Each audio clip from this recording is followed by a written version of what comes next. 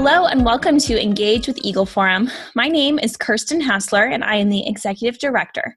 Today I'm joined by my colleague, our Political Director, Tabitha Walter. Hi everyone. Today we have with us Elaine Donnelly, a longtime ally of Eagle Forum and a friend of Phyllis Schlafly. Elaine is also the founder and president of the Center for Military Readiness, an independent, nonpartisan public policy organization that reports on and analyzes military and social issues. CMR has advocated for high, uncompromised standards in all forms of military training and sound priorities in the making of military and social policies since its founding in 1993. Thank you for joining us, Elaine. I'm glad to be here. Thank you. Elaine, like Phyllis, you have a passion for preserving traditional conservative values. How did you come to know Phyllis? Well, like many women who were involved in Eagle Forum, I saw her on television. One of the things she said kind of caught my attention about drafting young women. I had 2 toddlers at the time. That kind of caught my attention. And I decided to go see my own Congresswoman, Martha Griffiths, she was considered the mother of the ERA. And sat down with her. She confirmed everything that Phyllis Schlafly had said. And she came to the conclusion, and it was prophetic, I have a feeling we're not going to be on the same side. And that was an understatement, because I realized that if I disagreed with what Martha Griffiths and the organized feminists were saying, then it would be up to me to speak up, and that's what I did, starting right there. Back in the late 1970s, during those years, the Jimmy Carter years, there was an International Women's Year Conference, big shebang headed by people like Bella Abzug, and every feminist in the world was there. And we all kind of learned the ropes. My specialty at that time was media access. I'm one of the very few conservatives who understood what the FCC rules were all about, something called fair time. If you asked for it the right way, you could get a measure of time to get some balance on media. Back then, we didn't have conservative media the way we have it now. So I not only learned the ropes of FCC regulations, like many others in Eagle Forum, I trained others to do the same thing. And we approached station managers around the country to get fair time during the ERA debate. Probably about $2 million worth of fair time. They had $10 million to spend after the International Women's Year Conference. And it did the trick. I mean, it was one tool in getting across the notion that not all women agreed that ERA was a good thing for women. It was obviously a bad thing for many reasons that Phyllis had brought out. But that was my specialty at the time. I dealt with media access at all levels, national, state level, and local.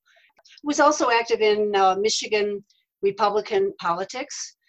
One thing leads to another. I was a Reagan delegate in 1984. During that time, or after that time, I was appointed to an advisory committee in the Pentagon. Phyllis wondered why I was in a feminist Pentagon advisory committee. I said I wanted to find out what was going on, because I was still interested in that military issue. And that's where I learned about the military initially. It was quite an educational experience. I saw women who were very impressive in the armed forces. I realized that not all of them agreed any more than any group of women agrees on all the major issues.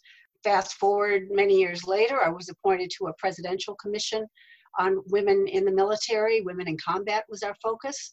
And it was a very interesting experience. But after that experience was over, I realized there was no organization that was staying current on the military social issues. So I founded my own organization, Center for Military Readiness. That was 27 years ago.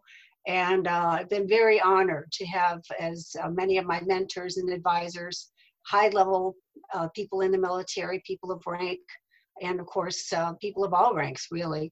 And I spend a lot of time researching and writing about military social issues from a very independent perspective. We're not a veterans group, and we don't deal with hardware. We talk and write about military social issues. And I know from personal experience, you have been such a great asset to our organization on those issues. So we appreciate your leadership on that. Obviously, if you're working side by side with Phyllis, you're working on the ERA issue. So can you tell us about your experience with the anti-ERA movement that you were part of? The issue of whether women should be subject to selective service registration in the draft, that was an issue, as I say, that caught my eye. I wanted to find out why the feminists thought that was a good idea. So I did research a lot of feminist literature to find out, and they are quite determined. I also came in contact with a number of female officers, very careerist in their focus, and I understand and respect them. I do not claim to speak for them or for enlisted women, of course not, but the enlisted women outnumber the officers 5-1. All I can tell you is their voices are not being heard. There is no evidence that the majority of women want to be assigned to the direct ground combat units like the infantry, the units that attack the enemy with deliberate offensive action. And yet, in the Obama administration, the decision was made to treat women exactly like men. And that was certainly an ill-advised decision. All of the evidence from the US Marine Corps indicating that this was not a good idea. They did field tests that were unprecedented, finding that in mixed gender units, 69% of the time they were not as effective as the all-male units in the combat arms. Again, we're talking about very realistic, scientifically monitored field tests that were done in 2015. The Commandant of the Marine Corps at that time asked for exceptions for the infantry and special operations forces. His view was overruled, and they proceeded with this social experiment, and frankly, it has not been going all that well. Rates of injuries are very high. The level of interest in the combat arms among military women is quite low. There have been controversies. A few women made it through Ranger training, for instance, but there were compromises made in training that recently came to light in the writing of a book called Stand Down: How Social Engineers Are Sabotaging the US Military.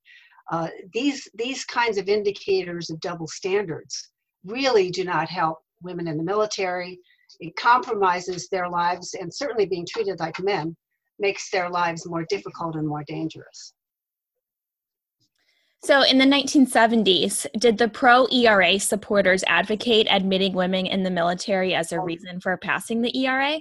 Yes, they did. And their reason usually was something like, if we don't do this, we won't see a female chairman of the Joint Chiefs of Staff.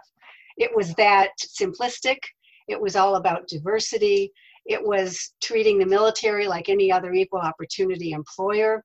But guess what? The facts show, and this is Department of Defense figures going back decades, women are promoted at rates equal to or faster than men in the US military. We have fewer female officers at high rank for a very simple reason. We don't see as many women in the civilian world, CEOs. Why is that? Because many of them choose to begin families. So because of the free choices of women, we don't see as many in high rank, but it's not because of any kind of discrimination against women. That doesn't mean that women don't have a hard time. And it doesn't mean that they don't encounter sexism from time to time. Sexual assault is a serious problem that we have been following for years. The rates of sexual assault keep skyrocketing year after year after year. And it puts the lie to promises made by feminists going back to the tailhook era in 1991. It was a scandal involving the Navy, the tailhook convention in Las Vegas. And they said, well, let's put women in combat aviation. If we do that, the issue of sexual assaults will go away. Men will respect women more. Well, they were wrong then, and they're wrong today. Those rates are going higher with no end in sight. And as I wrote in a recent article, I think we need to figure out whether social engineering that has taken place over the last 10 years is actually contributing to these very high levels of abuse of women in the military. Elaine, how did you work alongside Phyllis, and then how do you work alongside Eagle Forum now? Well, when I decided to specialize in the issues of the military, and I went off to be on this Pentagon Advisory Committee, actually two of them over the years, I worked mostly independently from Phyllis, but things that I learned from her really did help me in what I was doing, because I'm a civilian woman. But I have no hesitation when it comes to calling into question 3- and 4-star admirals and generals when I think they're doing the wrong thing. If you read my writings and articles, you see I'm not critical of men or women in the military. I am critical of leaders. And I do my homework. I have very good military mentors who have introduced me in more depth to all the details of military life, the jargon, the acronyms. You have to know those basics. But to challenge high-level leaders in the Pentagon, it is something that I do all the time. But when you looked at Phyllis Schlafly, she was doing the same thing. She was taking on so many different kinds of adversaries. There was no adversary that was liberal that was beyond her reach. She went after the internationalists and the people who wanted to have immigration out of control. She went after the educationists, the judicial supremacists, as she put it. She worked on so many different issues, the education people, those who wanted our school systems not to teach about patriotism and love of country. She took them all on, but she did not do it herself. The secret of her strength was she taught women how to do things on their own. So I'm just one of many. Now, I went off and formed my own organization. Not everybody formed their own. And I've just advised in her later years, whenever Phyllis was writing about anything military, I was more than happy to assist her with any background information that I had that she needed. But like other Eagle Forum ladies who specialized in different areas, when I decided to work on military issues, it was a political background that has served me very well. But of course, you have to learn on your own. Most of the Eagle Forum leaders who became well known in their own right, really did go at it on their own, and then they would report back. The annual conferences for Eagle Forum were very important because state leaders and issue specialists would report back what they were doing. And if you had a phone conversation with Phyllis Schlafly, you always knew it was going to be very short. She was a master when it came to time management. My one regret is that Phyllis didn't write a book about time management. She invented multitasking before the word ever was invented. When you were on the phone with her, she would usually cut it very short with 2 words. She would say, "Carry on." And that's what people did. They carried on. And many of the Eagle Forum leaders to this day are doing that right now. I think that's so important to note that she allowed you to go out and form your own organization and spread your wings and really learn what your niche was and how you could make a big difference. Allow is not the right word. She would show it by example, let's put it that way. And with encouragement, because women knew they would be recognized within that circle of other conservatives who were doing similar things. It was an encouragement that caused individual women to do amazing things. So I was not involved at the state level that much, except during the time when we had to deal with media in the ERA fight to get some fair time under the FCC rules. But the state leadership in their own legislatures, they have become well known as savvy women, very smart women. They know their stuff. They know how to count votes. They know how to be involved in politics. This was the secret of Phyllis Schlafly's impact. To this day, feminists never understood that. And the way that now we have a television program coming out with a whole new myth, a ridiculous presentation that doesn't even come close to what Phyllis actually did and how she did it. Phyllis and Fred Schlafly were a couple. They were 100% in sync on their political views, and that was just well known. Single women involved with Eagle Forum too, that in their own right became leaders in doing specialty kinds of tasks. It was quite a remarkable organization. I would say actually that the election of Ronald Reagan was a direct outgrowth of it, because there were so many conservative women who stepped forward. Prior to the International Women's Year Conference, which took place in, 1978, 79, it was in the latter part of the Jimmy Carter administration, back then, there was no real conservative movement, such as what we saw that got behind Ronald Reagan.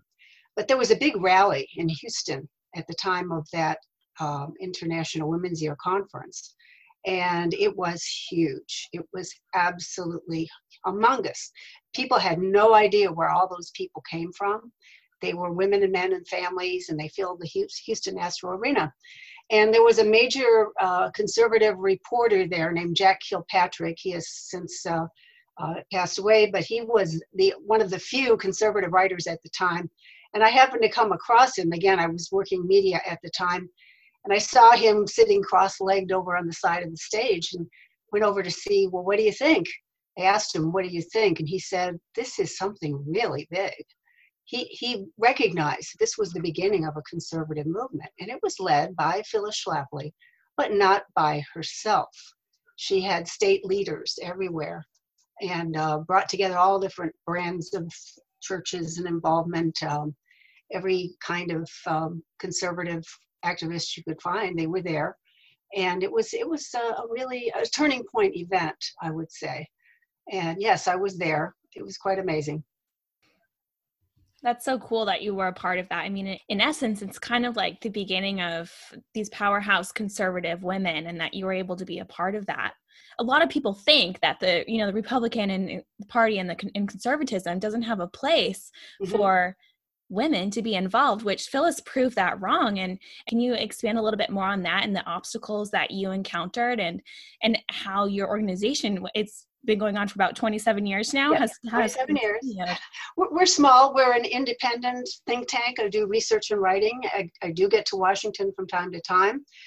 We've been involved in some major issues, and we don't always win when it comes to battles that take place.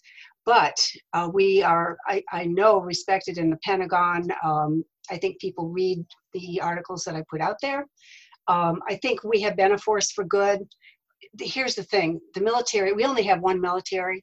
So even when a given administration causes problems to occur, as we saw during the Obama years, it is also a resilient institution. And given new orders, new leadership, the military can respond. I think President Trump has recognized that. He has revitalized the military. If he does get reelected, I think he'll do more on the social side. He already has on the issue of transgenders in the military. He's taken a stand. It's very likely to be upheld before the United States Supreme Court. We've been involved in that issue, and yes, we paid a price.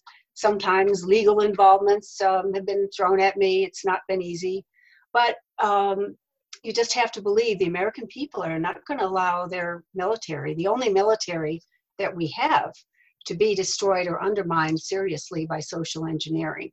So it's a constant debate and a constant struggle, but I'm overall very optimistic, and I have total support for the men and women who volunteer to serve. They're the ones who make the military great. If you could describe the Phyllis you knew in a couple of words, what would you say? She was funny.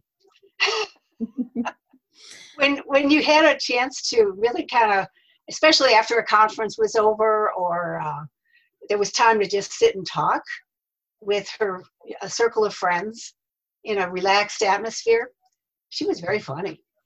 Smart people can be very, very funny, and she was one of them. She was also reliable in the advice that she gave. Whenever an issue came up, a new issue, you could wait maybe a day or two or a week or two, and she would come out with, well, here's what's wrong with that, or here's what's good about it. She would look at every issue with certain constitutional principles that she would apply and decide what was the better side of the issue. Sometimes she would take time doing that. Sometimes she would seek advice from other people, but she had an unerring sense of good judgment in deciding not only on which issues to get involved with and either support or oppose, most of the time also in terms of candidates.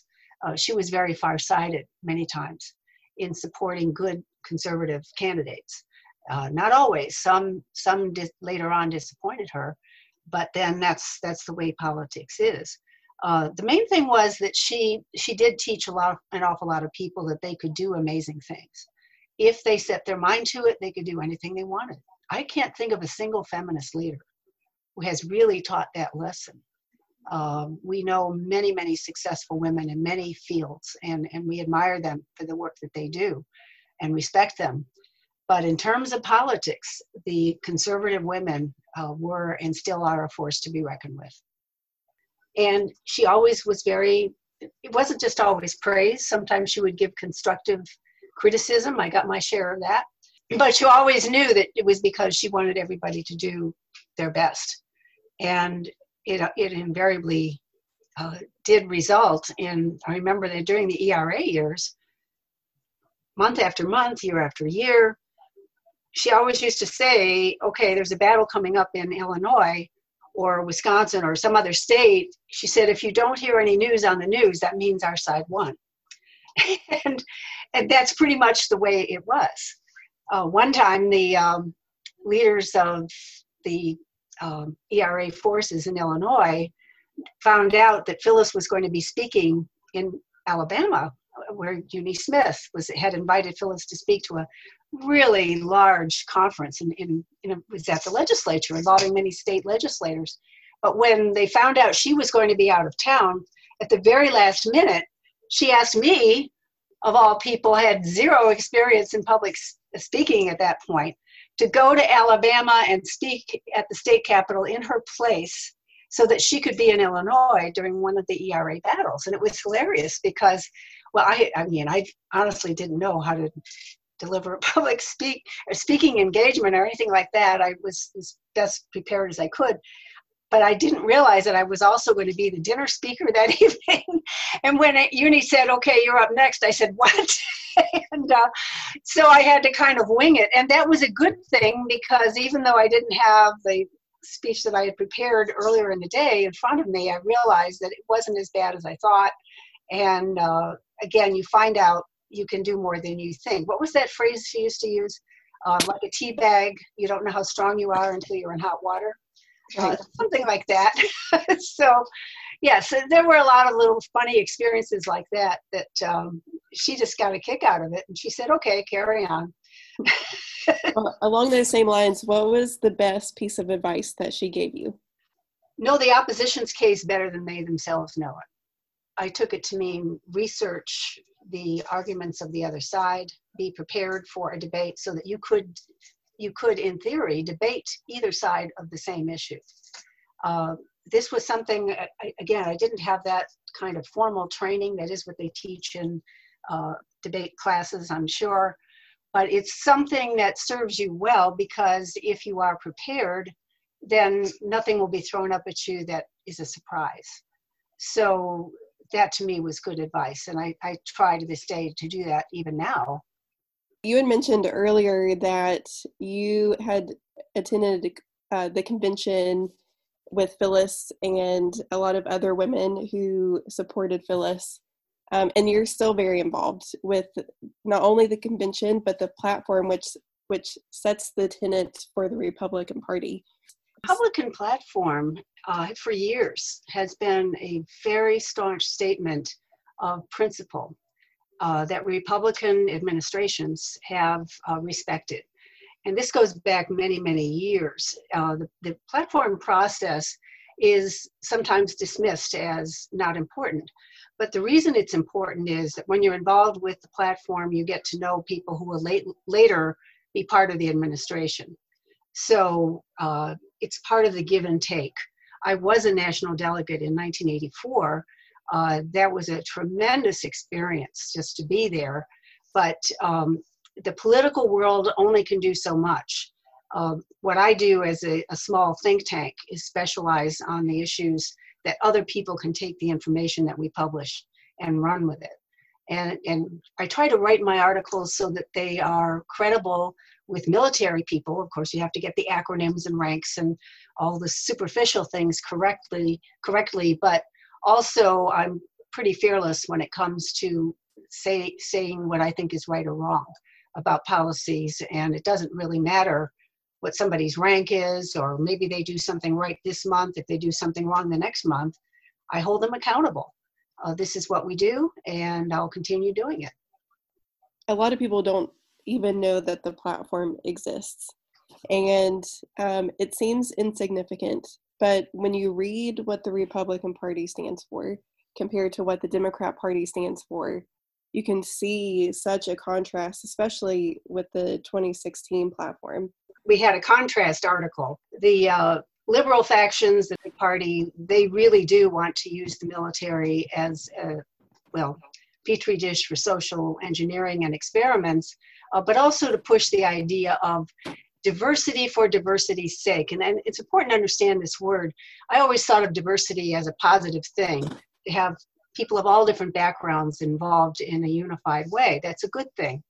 But when you talk about diversity in terms of percentages, dividing people by superficial characteristics, you're talking about something very different. And it's not about non-discrimination, and it's not about respecting people's individual work and giving them credit for the work they do. Gender diversity metrics is the phrase that's operative in the military today and has been for quite a few years. What it means is quotas. Quotas are not helpful to women. They're not helpful to anyone. So gender diversity metrics is what the one political party is behind all the time. The Republicans, sometimes you have to keep an eye on them too, because sometimes they want to use that word, not realizing just what a double meaning it has. I should stress we are nonpartisan. We're independent 501c3. We don't endorse candidates. We don't interview candidates. But we do provide as much guidance as we can for guidance at all levels. Have there been times that you've been able to work in a nonpartisan fashion where both Republicans and Democrats agree on the same issue? It's rare. It is rare. On the social issues, sometimes they'll agree about the need to replenish ammunition and weapon systems, things like that. As far as I'm concerned, those are the easy issues. When Reagan took office after 4 years of Jimmy Carter, the military became known as a hollow force. So Reagan decided to build missile defenses. That was another one of Phyllis's causes, missile defenses and making the military stronger. He won the Cold War without a shot because he rebuilt the strength of the military. But that was easy compared to what President Trump will have to do in the next administration if he is reelected, because you have to rebuild the culture of the military. What I write about all the time is the culture of the military. It's very different than the civilian world. Whenever you talk about civilian-military gap, what that means is the military ought to be more like the civilian world. No, it can't. I disagree. You can't run the military like a labor union. You don't have labor unions in the military. It's not just an equal opportunity employer. Commanders send people into harm's way, knowing many of them will be killed. It's done for national security reasons. So when you introduce civilian concepts like gender diversity metrics and quotas, what you're doing is endangering the lives of both men and women in the armed forces. And this is something that I think in the next 4 years after the election, after the current emergency is over with, we're going to have a serious debate about gender diversity metrics, not just in the civilian world, but especially in the military, because that's where lives are at risk. That's where everything is a life and death issue.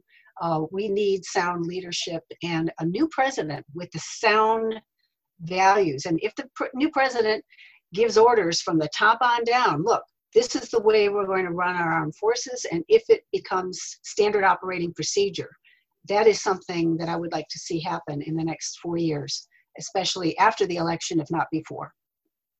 It's definitely something to think about, and that realizing that the military is so different than civilian life and the two aren't necessarily compatible in terms of policy.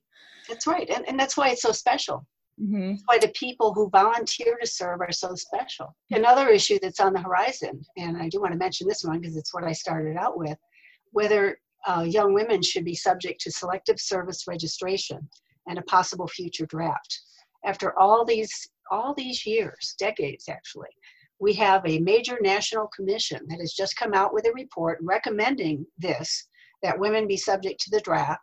And they have done so with, a 3-year commitment, $45 million, taxpayer dollars, to come out with a report that mixes up the two issues of selective service and drafting women and national service. That means, it means every young person being subject to bureaucratic dictates. You will serve the government in one way or another. The problem I have, and I'm just now beginning research to come out with an analysis of this report, the problem with the concept is it implies that every person is raised to serve the government, and that the only question is how you will serve the government. Well, of course, we want to encourage volunteer service in our communities. This is a good thing. We like volunteer service. But what this report is talking about is a cabinet-level council that would dictate to every young person in America, you will serve the government. The only question is how and when. And it would include military service. And the argument will be made, well, don't worry about your daughters being drafted. She can always sign up for national service. And I met with members of this commission. They were actually very cordial. We had 3 meetings. And when I said to them, wait a minute, who says that every person should work for the government? They looked astonished that nobody had ever said that to them before. Well, we need to start from the basic premises that we're beginning with here. This commission was set up, by the way, by the late Senator John McCain. National service was one of his pet projects. And so 3 years after he got this into the defense bill, rather than draft our daughters, the commission has done exactly what I predicted it would do, and that is come out with recommendations for both draft our daughters and national service. Yeah. Well, thank you so much, Elaine, for your time. And thank you for listening to this episode of Engage with Eagle Forum. Be sure to follow us on Twitter, Instagram, and Facebook, and subscribe so that you never miss an episode. From your house to the State House to the White House, this is Engage with Eagle Forum.